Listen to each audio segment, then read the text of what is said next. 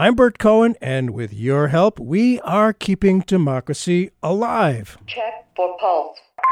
Stand clear. Push to shot. America's fascists are those people who think Wall Street comes first and the American people come second. What we've really seen is a financial sector that's gotten out of hand, has much too much of a role in this country. What Putin is trying to do and what Trump is trying to do is undermine faith in our government. An absolute typhoon of terror to African Americans. There's a huge gap between public opinion and public policy that people don't feel that they can do very much. I speak tonight for the dignity of man. Ah, yes, the dignity of humanity. That's what it's about, isn't it? Angela Davis is back in the news nearly 50 years after her making national headlines and being prosecuted for 3 capital felonies, including conspiracy to murder. But she was eventually acquitted of the charges. The real reason for being targeted was that she was an unrepentant and inspirational black militant in a time of great fear of such people and movements.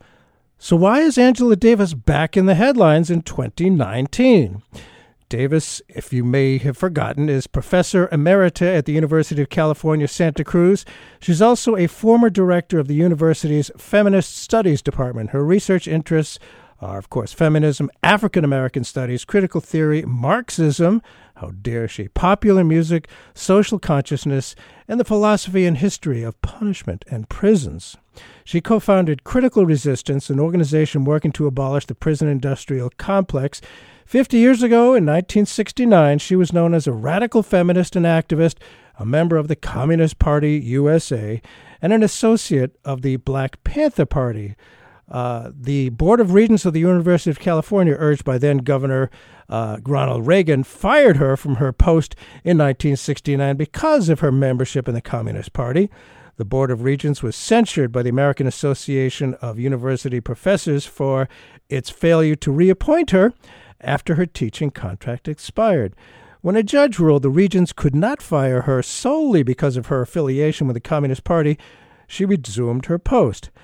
And following that, after 17-year-old Jonathan Jackson tried to free his brother George in a trial by taking the judge and others hostage at gunpoint, he and the hostages were killed in a police attack.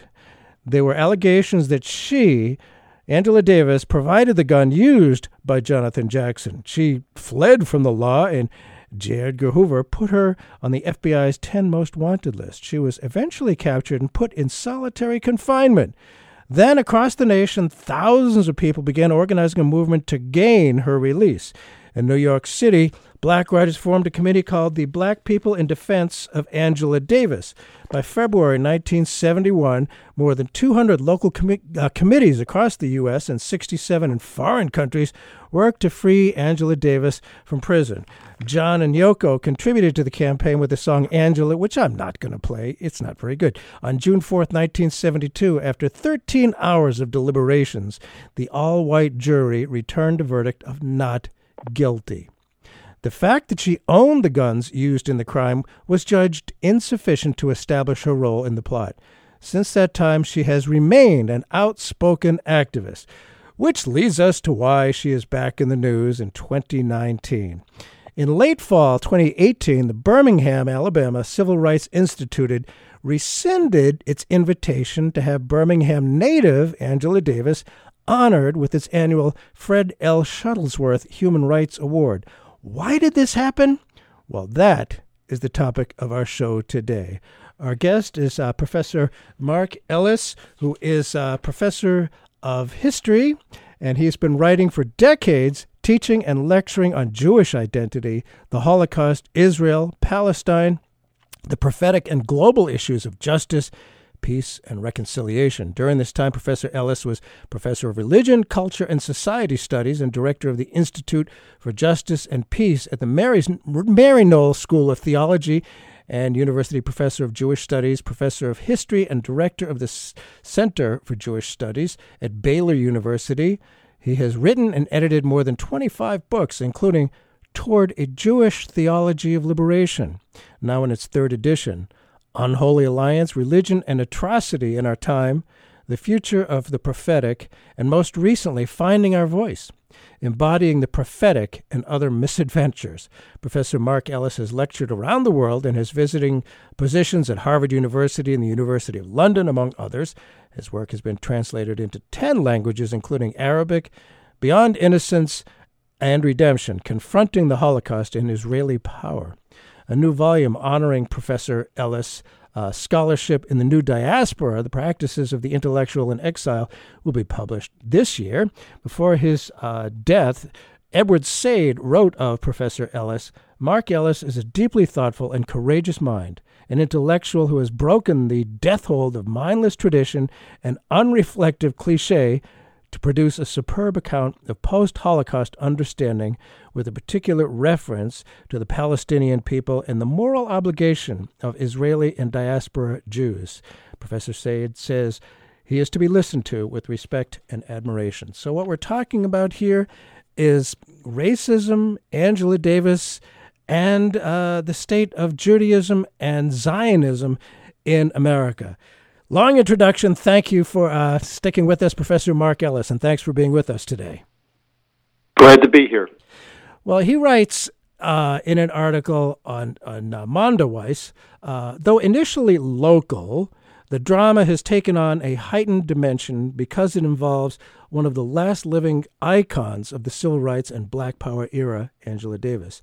And as Ellis says, the whole brouhaha relates to what he calls the Jewish Civil War over what it means to be Jewish in our time. And that's what we're going to focus on. The decision to disinvite her is all about perceived strains in the traditional Black-Jewish alliance. Now, Angela Davis herself recognized that, in her words, Jews were the first white people to speak up in the civil rights era, to speak against racism, end of quote. Of course, because of a common history of persecution and discrimination. Just as American Jews today are in the lead for welcoming refugees in the face of right-wing racist discrimination, because Jews themselves in our history were desperate refugees. But the stumbling block here is the question of current policies by the State of Israel relative to Palestinian rights. The trigger for the current controversy is her support for BDS, boycott, divest, and sanction. What do we know, Professor Ellis, of how and why the decision was made by the Birmingham Civil Rights Institute to withdraw their invitation to Angela Davis? What do we know of the organization and how they're funded? Well, it's a little bit murky, and people are still trying to figure it out. But it involves, among others, the local Jewish community or parts of it related to the Holocaust Center there. Maybe some of their allies, people who support the center and who support Israel, maybe Christians of liberal background, also evangelical Christians. So there was pressure put on the Civil Rights Institute, and they're funded through government, through local government, through grants, through local businesses, some probably from the Jewish community as well. So all of these centers, including the memorialization of the civil rights movement, which is increasing, are funded through diverse funding streams, but are dependent on being considered civilized and correct in their postures, including on Jewish issues. And we Jews, I'm Jewish myself, in case maybe some people don't know, Cohen is a Jewish name. I know that shocks some people. You'd be surprised. But, you know, we were in solidarity in the civil rights era when other white people wouldn't speak out. And, you know, it's a question of international civil rights, human rights, and internationalizing the issue.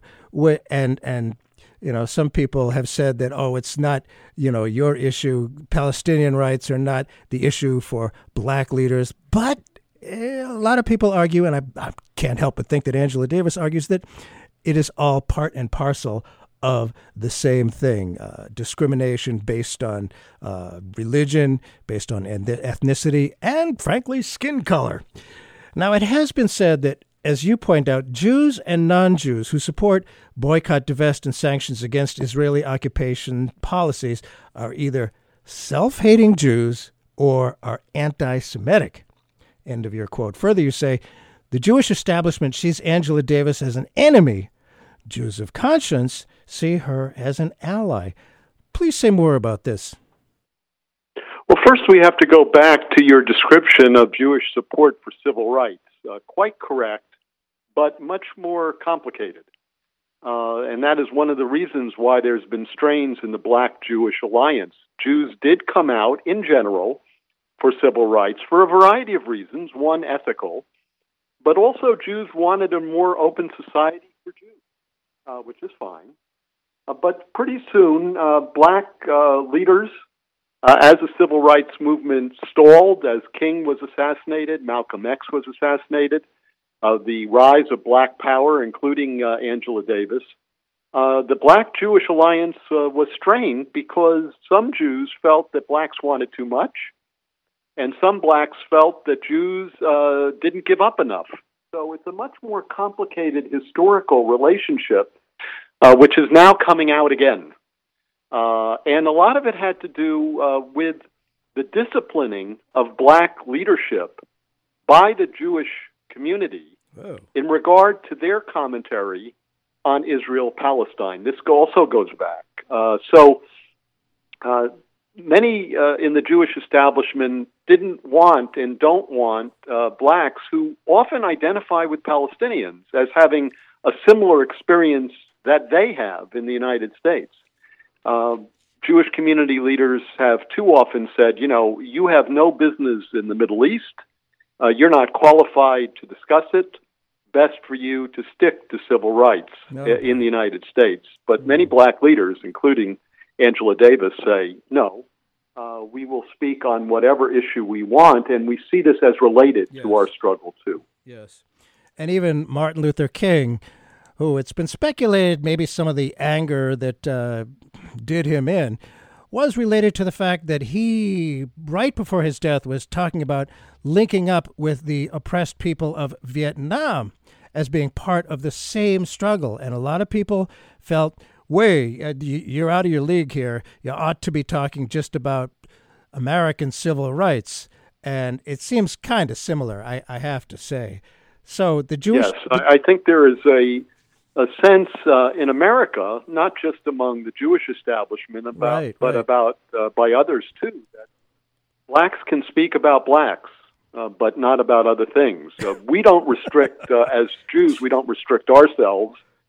Whites in general don't restrict themselves, but for some reason there's a sense that African Americans have only one issue and have only one ability to speak. Oof. Well, that sounds like a little bit of racism, quite frankly. At least it does to me. You know, people can speak about other things and oppression. You know, there's oppression around the world. And, you know, Martin Luther King, I think his analysis was correct in linking up with the oppressed people of Vietnam. I mean, they were colonialists. The French controlled them and treated them as second or third class citizens, and we were fighting for that side as well. So why wouldn't he? But what about this? I'm sure you've heard it, too, that if you dare criticize the state of Israel, you're either a self-hating Jew or anti-Semitic. Yeah, I think that is something that's way behind the times and is also a way to discipline dissent, both within Israel among Jews and Jews outside of Israel, and those Christians and Muslims and others, secular folks, who see what Israel is doing to Palestinians as wrong, wrong, wrong. Yes. The Jewish community, at least its establishment, is striking very, very hard in saying that, and has for a long time, that any discussion of Israel as abusing civil rights of Palestinians is somehow against Judaism, Jewish history, wants to destroy Israel, therefore is anti-Semitic. Yeah, I've been called a self-hating Jew before, and that does bother me quite a bit because I like being Jewish. I'm proud of our history of standing up for ethics. That's part of our identity. And the state of, Zionism is not Judaism. They're two separate things. If you just tuned in, Bert Cohen here. The show is called Keeping Democracy Alive, and we're talking with Professor Mark Ellis about an article he's written on Mondoweiss, which is an independent website devoted to informing readers about developments in Israel, Palestine, and related U.S. foreign policy. And we're talking about Angela Davis and an award. She was disinvited from getting a Human Rights Award, largely because of her position in support of Palestinian rights. Now, as you say, there's the Jewish establishment and Jews of conscience. And I'd like to read a bit from, there's this group called Jewish Voice for Peace. Some might include them as self-hating Jews. They wrote this letter in support of Angela Davis. Jewish Voice for Peace calls on the Birmingham Civil Rights Institute to rescind their cancellation. Angela Davis is a tireless advocate for the human rights of all people. She's a leading civil rights activist and a renowned scholar. She's eminently qualified to receive the Shuttlesworth Human Rights Awards. The canceling of this award by the Birmingham Civil Rights Institute is unjust, insulting, and ill-conceived, especially because it is likely premised on Professor Davis' long-standing support for Palestinian human rights. The decision seems to stem from a misinformed view that to advocate for Palestinian human rights is somehow offensive to the Jewish community. It goes on to say, as a Jewish organization dedicated to justice, dignity, and equality for all people in Palestine, Israel, we share Professor Davis' visionary commitment to the indivisibility of justice. I like that phrase, the indivisibility of justice, and believe we are all responsible for pursuing social justice for all human beings without exception, which includes pursuing social justice for Palestinians. And the letter goes on to say, Professor Davis' activist and scholarly life epitomizes the spirit and intention of this award, and we call upon the Birmingham Civil Rights Institute to honor Professor Davis for the totality of her work. Jewish Voice for Peace, are they anti-Semitic? Are they self-hating Jews? Your thoughts, Professor Ellis? No, not at all. In fact, they're very strongly Jewish and are trying to embrace and embody the Jewish ethical tradition as it wanes. In my sense is that tradition is on the ropes or dead because of what Israel has done and is doing to the Palestinian people, but also enabled by the Jewish establishment in the United States with their allies, including liberal Christians often and Christian evangelicals. So they're struggling to say, what does it mean to be Jewish, to oppress another people? This doesn't make sense to them, and certainly doesn't make sense to me. Yes, I know. There's a group, I'm not sure the title, HIAS, I think it is. It's a Jewish organization which is in support of refugees and sanctuary for refugees. And basically what it says is something about that we support refugee rights. We did it because we were the refugees. We were in need of help. And now we do it because it's going on and because we understand that it happened to us as well. Now, critics of... Right, but there's a difference, though, between welcoming refugees, which Jews have and which that organization does, and often excluding the refugees that we have caused among Palestinians. I mean, there's an entire Palestinian diaspora, yes, which was essentially caused by the creation of Israel and its policies since. So welcoming Vietnamese refugees and other refugees from Africa, very, very important. But that's a no-brainer for the Jewish community. The real question, and I would say in some ways the only question, is what are we going to do about the situation that we control?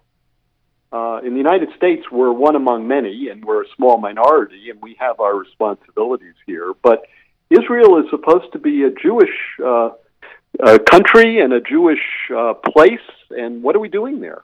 That's our question. Yeah, it's an interesting point. And as you look at, I know this is a little bit off the subject, but not so much, the refugees that are coming here from Central America. Well, golly gee, why are they coming here? Why are they putting their families at such risk to walk 1,000 miles or so? Well, what made them refugees? What made it such a bad situation?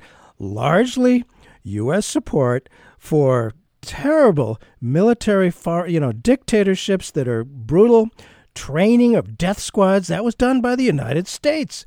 It has happened in Honduras, in El Salvador, in Nicaragua, Guatemala for sure, and to not do something about this, to not take responsibility. I think, as you're describing with regard to the Palestinians in the divided land of Palestine, Israel, you're right. It's ignoring the realities here, and that's probably why Angela Davis has always been so dangerous, is that she talks about these real subjects of human rights and human dignity. There's another point here, though. Sure. Unfortunately, and I started writing about this in my Jewish Theology of Liberation in the 1980s, Israel is also involved in many of these situations, like in Central America. Yes. We just had a visit from Prime Minister Netanyahu to Brazil, welcoming their new leader or dictator. I'm not sure what to call him. So Israel is involved in issues way beyond Palestinian, although that's a central issue, in helping to train authoritarian forces, to give them security, to provide arms. So Israel is involved in these issues even on our border, and that's something that the Jewish establishment doesn't talk about, but we need to face.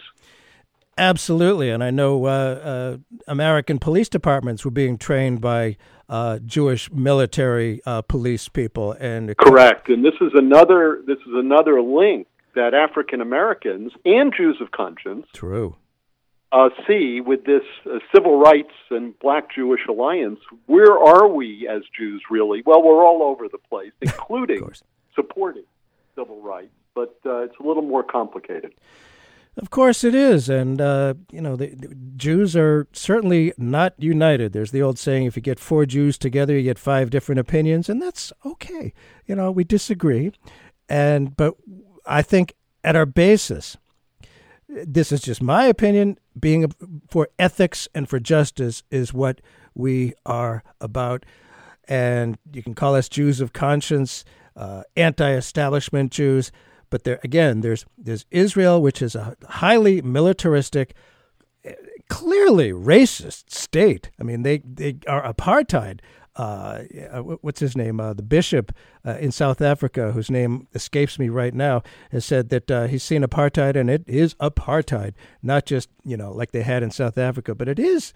There are separate roads, different levels of rights for people in Israel. And so this is coming up here. Maybe, Angela Davis caused some good political change in the late 60s, early 70s. Maybe this situation right now will end up causing people to think about it and make some changes. Now, critics of Angela Davis and the movement for Palestinian rights argue that, quote, it is troubling. The movement for Palestinian rights is troubling because it targets Jewish people exclusively. Comments on that, please, Professor Ellis. Well, it targets Israel for its abuses, and there are all sorts of reasons why people are interested in Israel and Palestine. Sometimes it's not for the right reason, but in my experience, most of it is for the right reason, and as a Jew, I certainly don't apologize for focusing on Jewish life, including in Israel. But most of the movement for BDS is a very broad-based movement that seeks justice for Palestinians. It does not seek to destroy Jews or demonize Jews. It's asking the Jewish community a very important question. Who are we called to be? So, of course, there's anti-Semitism in the world. Mostly it's ambivalence toward Jews. That's found everywhere.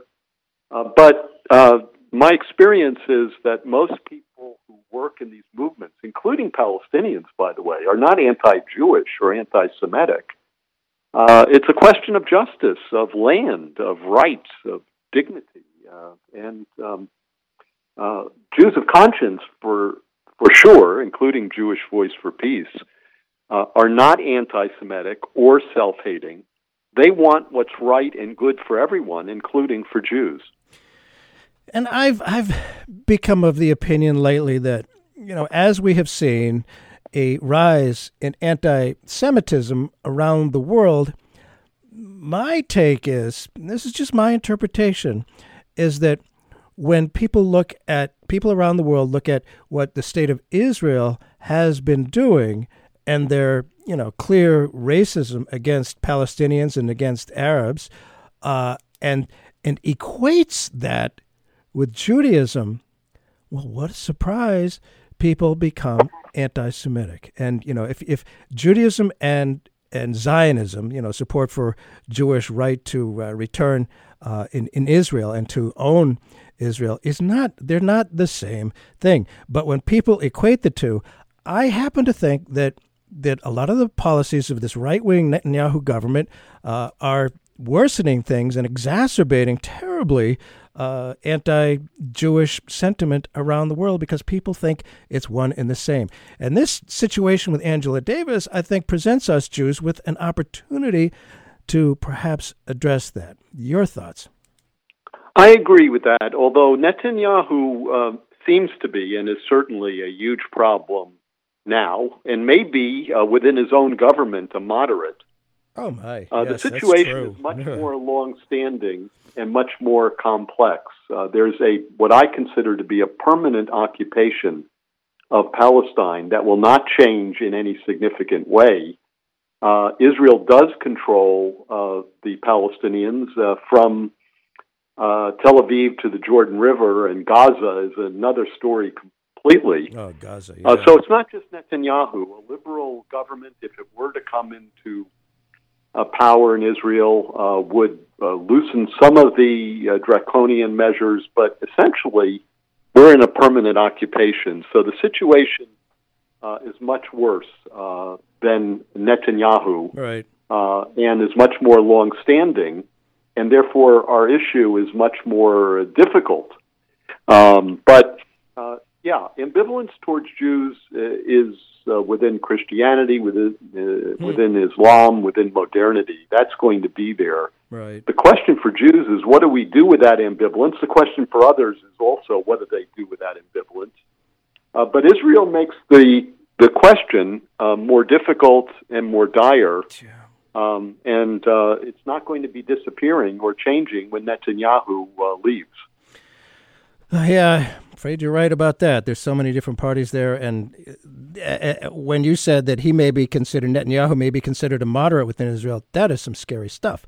But within his own government, Netanyahu is trying to hold together some that are more progressive than him and some that are far to the right of him. I would consider him a moderate within his own government. Yikes!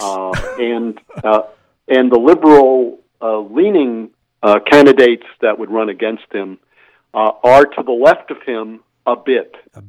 But the situation would not change dramatically at all. Yeah, Gaza is going to continue to be the world's largest open-air prison, as it's been called. Different roads throughout the West Bank. It goes well beyond. You're right, and it is a problem for the diaspora. We Jews spread around the world. If you just tuned in, Bert Cohen here on Keeping Democracy Alive. Our guest today is Professor Mark Ellis, who's written in Mondoweiss about the Angela Davis situation down in Birmingham, Alabama. What do we know about what is going on now, what the status is of that situation? She was invited to receive an honor, a Human Rights Award, then disinvited. Where does it stand right now? Do you know? Yes, the Birmingham Committee for Truth and Reconciliation is having, on the same day it was planned to honor her, an honoring event with her. So that is going to not only go on, but become massively bigger than it would have been. So the Jewish establishment with its allies don't seem to understand the predicament that we are in as Jews and Israel is in, and what people are thinking beyond their own mind. So, yeah, now it's going to become much bigger. I believe it's February 7th. There's going to be another event, and it's going to be big. February 16th, I believe, yeah. So that's what's happening, and there's, of course, Jewish groups in Birmingham and elsewhere are planning to be part of that coalition as well. Oh, good. And, of course, the Truth and Reconciliation aspect is very interesting because formed originally for Truth and Reconciliation for the horrors against African Americans, can we Jews, and I suggest in my article, can we Jews say, look, we have to go through that Truth and Reconciliation too with regard to what we have been doing and are doing to Palestinians? Oh, for sure. There are people who prefer to sweep old problems under the rug. Certainly in South Africa and in Spain, it's a big deal. They want to forget about Franco and just bury it and not learn the important lessons from, fascist Francoism. That is not generally a good idea. And you're right. I mean, reaction against such things can often be a lot bigger, and calling attention to these issues makes it much more important and much more visible. I haven't read anything about AIPAC, the American Israeli Public Affairs Committee, in this issue. Have they laid low on this, or have they taken a position on this? Do you know, Professor Ellis? I do not know. I have not seen anything on that, so I am not sure. Well, they'd probably be smart to just lay low and not say anything about it and let others take the hits on it. Go ahead. But here's the other point, I think, too. On the left, on the Jewish left, there have been groups, including rabbinical assemblies weighing in. But most of them are weighing in that Angela Davis deserves an award, and Jews should stay out of it. But that's really not the issue. As I say in my column, she has so many awards, she probably can't remember all of them. That's a good point. Her issue is Palestine. And so the issue is not whether she, as an icon of the civil rights and black power movement, should be awarded what she deserves. That's a no-brainer. The question is Palestine. And this is the Jewish Civil War that I've written about, too, that it was for many years a question for Jews about Israel. But now it's actually about Palestine.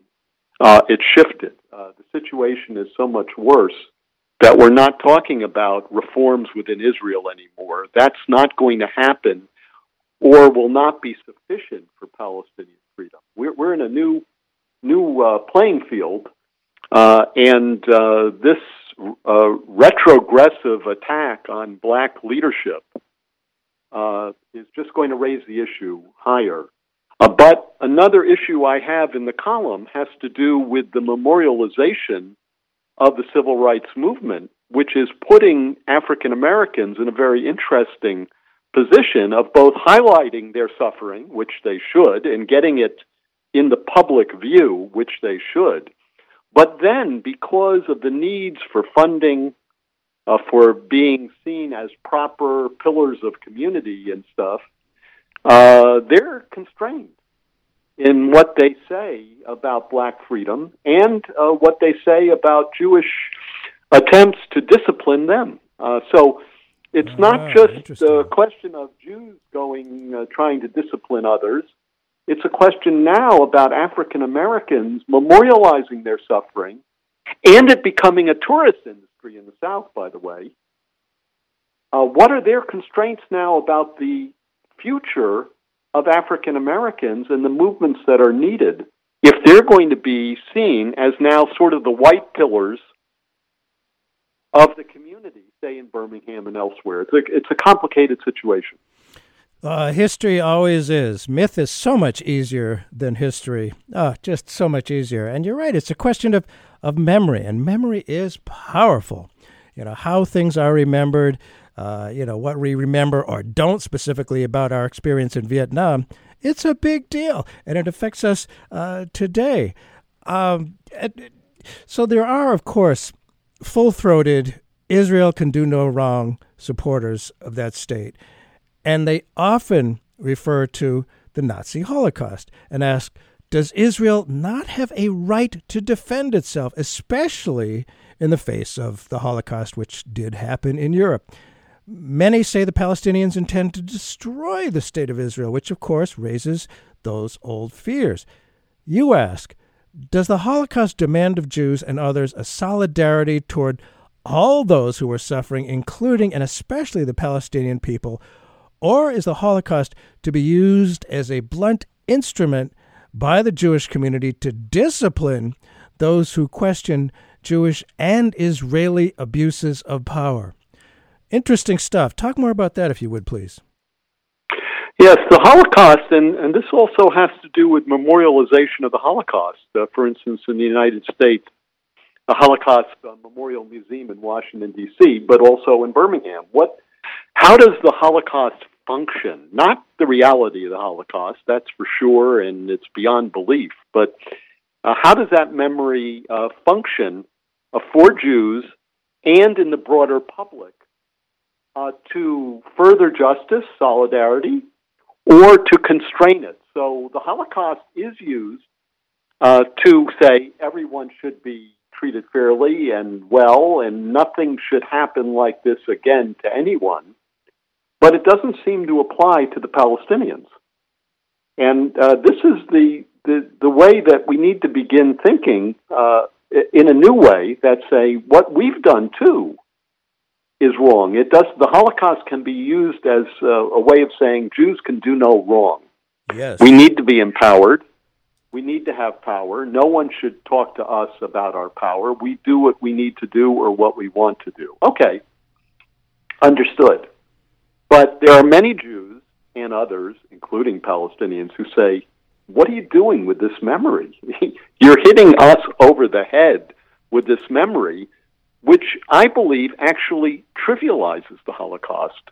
So we have this sense of memorialization of African-American suffering finally coming into view, but it becomes complicated. Yeah. We've had this history now of memorializing the Holocaust, which was very important, and I support. Yeah.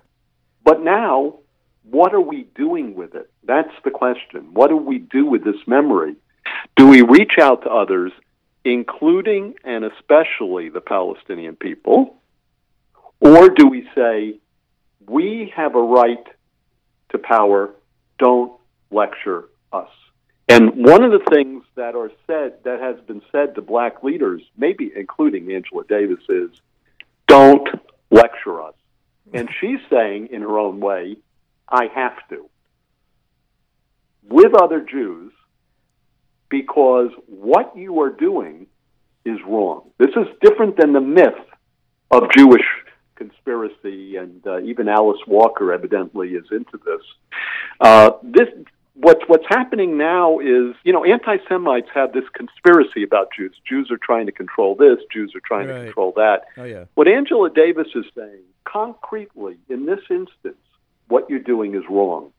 And Jews have a very hard time sorting out the conspiracy theory against us and the reality. So instead of saying, hey, look, I know you're not going for the anti-Semitic conspiracy. I know what we're doing is wrong. We have to correct it. We tend to say, stop talking about it. You have no right. Right. Because of the Holocaust and using the Holocaust way more, frankly, than I think it should be to justify anything and everything Israel does, saying, well, look, people say, well, look what happened. Jews have a right to defend themselves and have to defend themselves. Look what happened. And therefore, any criticism of any policy that can be pictured as defense, even though, can be very militarily offensive, is just not okay, just to not allow that. And to me, go ahead. And what's interesting is that BDS is a non-violent approach to justice. So Jews do have a right to defend themselves. African Americans have a right to defend themselves. Muslims have. Everybody has a right to defend themselves. But you can't call an offense that you're creating against others a need for defense. And here we have the Palestinians with Jews of conscience and others, including Angela Davis, saying, here's a nonviolent way, like in South Africa, to disarm injustice and bring about truth and reconciliation and a new way of living together. And those in the Jewish establishment are saying, absolutely not. This is an attempt to destroy us. And people ask themselves, what are they talking about? What is their vision of the world? Of Jews in the United States have enough power to defend ourselves. Yes. Why are they saying everybody is out to destroy us? Especially nonviolent tactics for an oppressed people who just want to live on their land and have an ordinary, decent life like everybody else. Yes, and clearly BDS is extremely troubling to Israel Can Do No Wrong supporters. It's working. It is having its effect. As Martin Luther King knew, nonviolent action, aggressive, confrontative action, civil disobedience is very effective. It's far more effective than any military weapons. It's the most powerful weapon that there is, I think. And certainly... Well, it also interrupts the narrative, and this, I think, is what is most disturbing to parts of the Jewish establishment. The narrative that we have had as Jews about Israel is that Israel is innocent in its suffering, the Holocaust, and in its empowerment, so that Jews are innocent. But it turns out that Jews also do things that are wrong. Imagine. And in the creation of Israel, there was an ethnic cleansing of Palestinians, which created the Palestinian diaspora, and that has continued in the occupation. Yes. And Gaza, again, is an unbelievable situation enforced by Israel. By the way, with supports from parts of the Arab world, too. This is another complication. True. But BDS says, not mythically, not in terms of Jewish conspiracy, but concretely, you, Israeli Jews, with the help of the Jewish establishments in different parts of the world, are doing something concretely wrong. Let's stop that. I remember during the Vietnam War when a lot of us, including myself, were critical of our policy in Vietnam. Some people said, you can't do that because, we're right, we're good. But, we were not anti-American. I think we were very, very pro-American. And the policy our leaders had in Vietnam was very, very antithetical to what a lot of us believed America was based on. Of course, we veered from that a few times in history. But I was starting to say that fear, FDR recognized the power of fear. Fear is historically perhaps the most powerful element used in politics. The powerful pro-Israel lobby in Washington has what you call a fear that, quote, a level-headed, justice-oriented, nonviolent critique of Israeli power, shorn of anti-Semitism, the very type Angela Davis offers, will bring the state of Israel to its knees. There's a real fear of that. Comments, please. Well, it's interesting, too. I've heard Angela Davis speak maybe 5 or 10 times through YouTube and others. I haven't met her personally, but she is not a firebrand. And reading her writing, she's a very logical, very studied writer and speaker. She's a professor. She's not whipping up Jew hatred or Israeli hatred or any kind of hatred. So the fear is, and BDS is also very level-headed and very constructive and is supported in many places around the world. But we, as Jews, especially some Jews in the establishment and elsewhere, think that every critique of Jewish power is an assault on us. And of course, Jews have not had power as a collective for so long. It's very difficult for us to wrap our minds around the fact that we are now powerful. And when you have power, you can be critiqued for that power, and it isn't necessarily anti-Jewish at all. It may actually be very pro-Jewish, and I have a feeling that Angela Davis is quite pro-Jewish in terms of our ethical tradition. And many of these African-American leaders were heavily influenced by prophetic Jews and were helped along in terms of their own careers. I've been reading James Baldwin biographies recently, revisiting him, and many of his major works were suggested by or shepherded through by Jews. So I consider Angela Davis pro-Jewish. Interesting. I consider James Baldwin in his critique of Jewish power as pro-Jewish.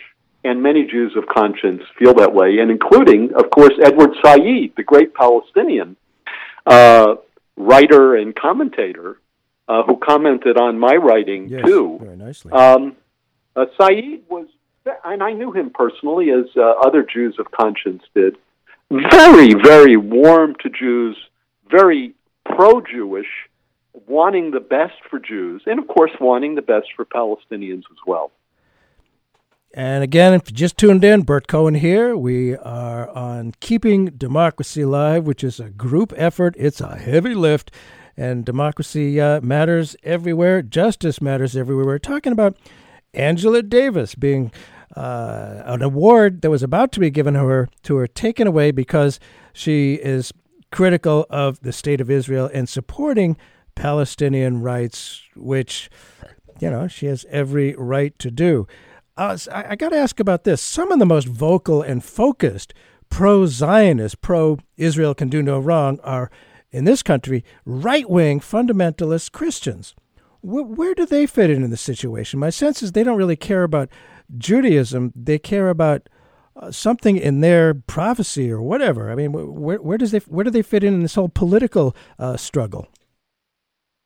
Well, Christian evangelicals, and not all of them, by the way, because there are some very progressive Christian evangelicals on Israel and Palestine, but many see Israel as the fulfillment of prophecy, and that the return of Jews to the land of Israel is part of the last days. Although Jews might suffer a lot, it's a complicated. There are different strands of it.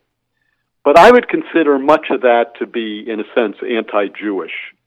But I want to make a point here that I think is left out often. Good.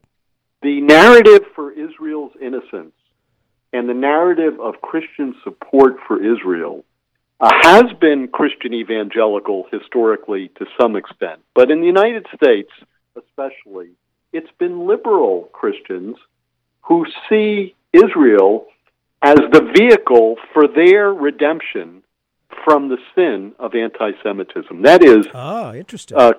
Christians who woke up after the Holocaust and said, oh my God, what does our theology and our sense of Jews led us to? Many of them said, oh no, we have to be in solidarity with Jews.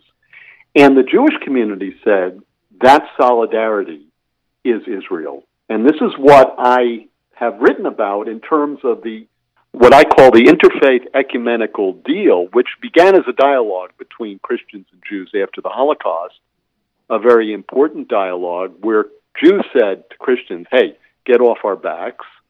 We are a real people. We have our own destiny. And many Christians said, you know what, you're right. We're going to clean up our theology. And the Jewish establishment in the dialogue said, okay, then support Israel. And many Christians did for that reason. But then over time, when Christians began to see, and more Jews began to see, that Israel was much more complicated, the Jewish establishment tried to enforce its view that if you didn't support Israel, you were anti-Semitic. Right. And that's when this dialogue, the interfaith ecumenical dialogue, became what I call the interfaith ecumenical deal, which Jews said to Christians, you support us, you clean up your tradition, you be silent about Israel and what it's doing to Palestinians. And over the last decade or so, more and more Christians have said, I can't be silent, that we have to speak. And that's been a big disturbance in the Jewish-Christian alliance, as it were. So I don't want to lay everything on Christian evangelicals. And, of course, there's also American and European support for Israel that has a moral component in reference to the Holocaust, but also has a strategic component about armaments, about the Middle East, about oil. So the support for Israel is much more than just Jews wanting everyone to support Israel. It also is a part of American foreign policy, and therefore the interfaith ecumenical deal has also become a political deal. Right. And that's why when Birmingham African Americans say, we want to speak on Israel and the Palestinians, Jews in Birmingham and elsewhere can say, no, if you say that, you are anti-Semitic, and you are pulling the political plug on Israel, which might lead to its destruction. So there's a lot of stuff there. I don't want to place it all on the shoulders of Christian evangelicals. Of course not. Jews are divided, evangelicals are divided, everybody's divided. But there is a bill in Congress, S1, coming from the Senate, the Combating BDS Act, which pits the pro-Israel establishment against traditional free speech.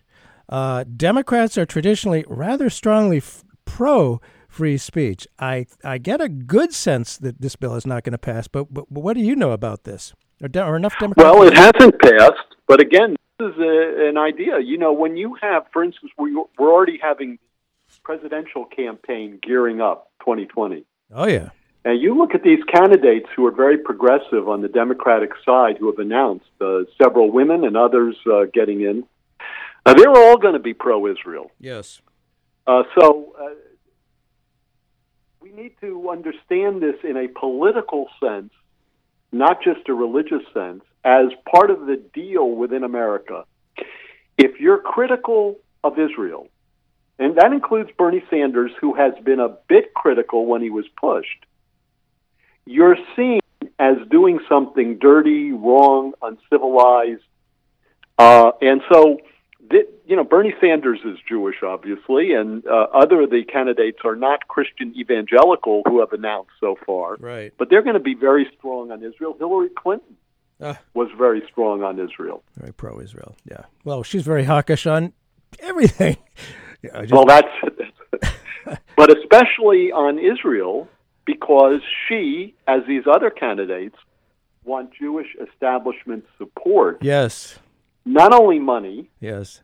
They also don't want to be called out as veering toward anti-Semitism. That's why the BDS thing is big in the American political system, because if the senators and congresspeople don't support this legislation or are too critical of Israel, they're going to be accused of being anti-Semitic. I hate that reductionist stuff. It's just so wrong. It's just so wrong. But it's reality. It's political reality, and it certainly will be interesting to see who, if any, of the major candidates dare to be at all critical of the state of Israel's policies. A law of physics often applies to politics, not always. And this particular law is to every action there is an equal and opposite reaction. The effort to ban Angela Davis from speaking and from being honored, any evidence it may be backfiring and actually helping Angela Davis's resurgence as an important leader. No question. First of all, she's been recognized. She's a black icon. Forget it. That's solidified. But this is now raising her profile again, and she is carrying this weight in a very dignified, good way. Yes. She's talked about the diversity of even the Birmingham Jewish community. She does not want Jews to be characterized as against her, or so she's handling it, in my view, very well, and in the way she has handled other things that have come her way. But yes, This is now a huge event, what would have been just a no-brainer. Yeah, and it's having some interesting results. So what can people do if they're listening to this, if they want to do something about this relative to Angela Davis and the issue in general? The S1 thing. Well, it's something very important and to be argued about endlessly. Yeah, of but course. People have to keep pushing for Palestinian freedom, and they have to keep pushing for Jews to be closer to our ethical tradition, and to say that it is not a religious issue, it's a political issue. It has to do with Palestinians being oppressed, their land being taken, their human rights being abused, their political rights being denied. And this is not an assault on Jews and Jewish history or Judaism. We just have to keep pressing the facts of the case and separating it from the conspiracy theories about Jews. But because of this history, it's very, very, very difficult. It is. Well, if people want to read more of your works, there's Mondowiss, Mondowiss. Any other sources on that internet thingy? Well, it's mondowiss.net, just to Okay. say.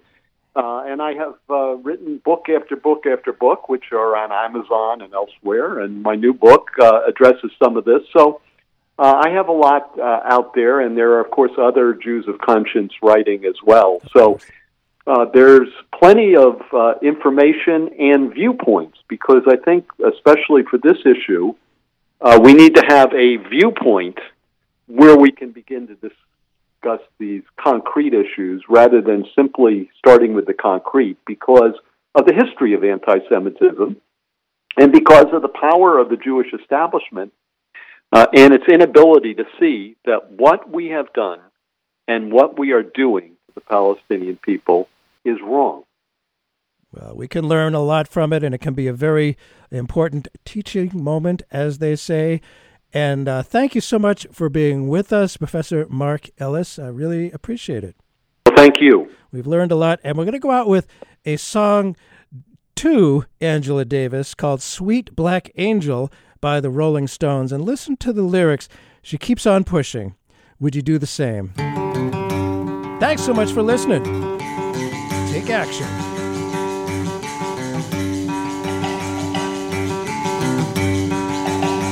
Got a sweet like an angel, got a green of girl. Got a sweet like an angel, up on my wall. Well, she ain't no singer, she ain't no star, but she sure does the good, and she moves so fast. But the gal in danger, yeah, the gal in chains, but you keep on pushing. What you take on faith? She counting up your minute, counting up your day. She's a sweet black angel, oh, not a sweet black slave.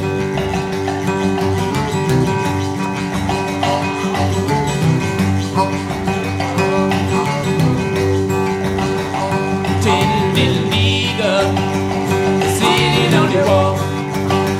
Her brother made a party, falling one by one.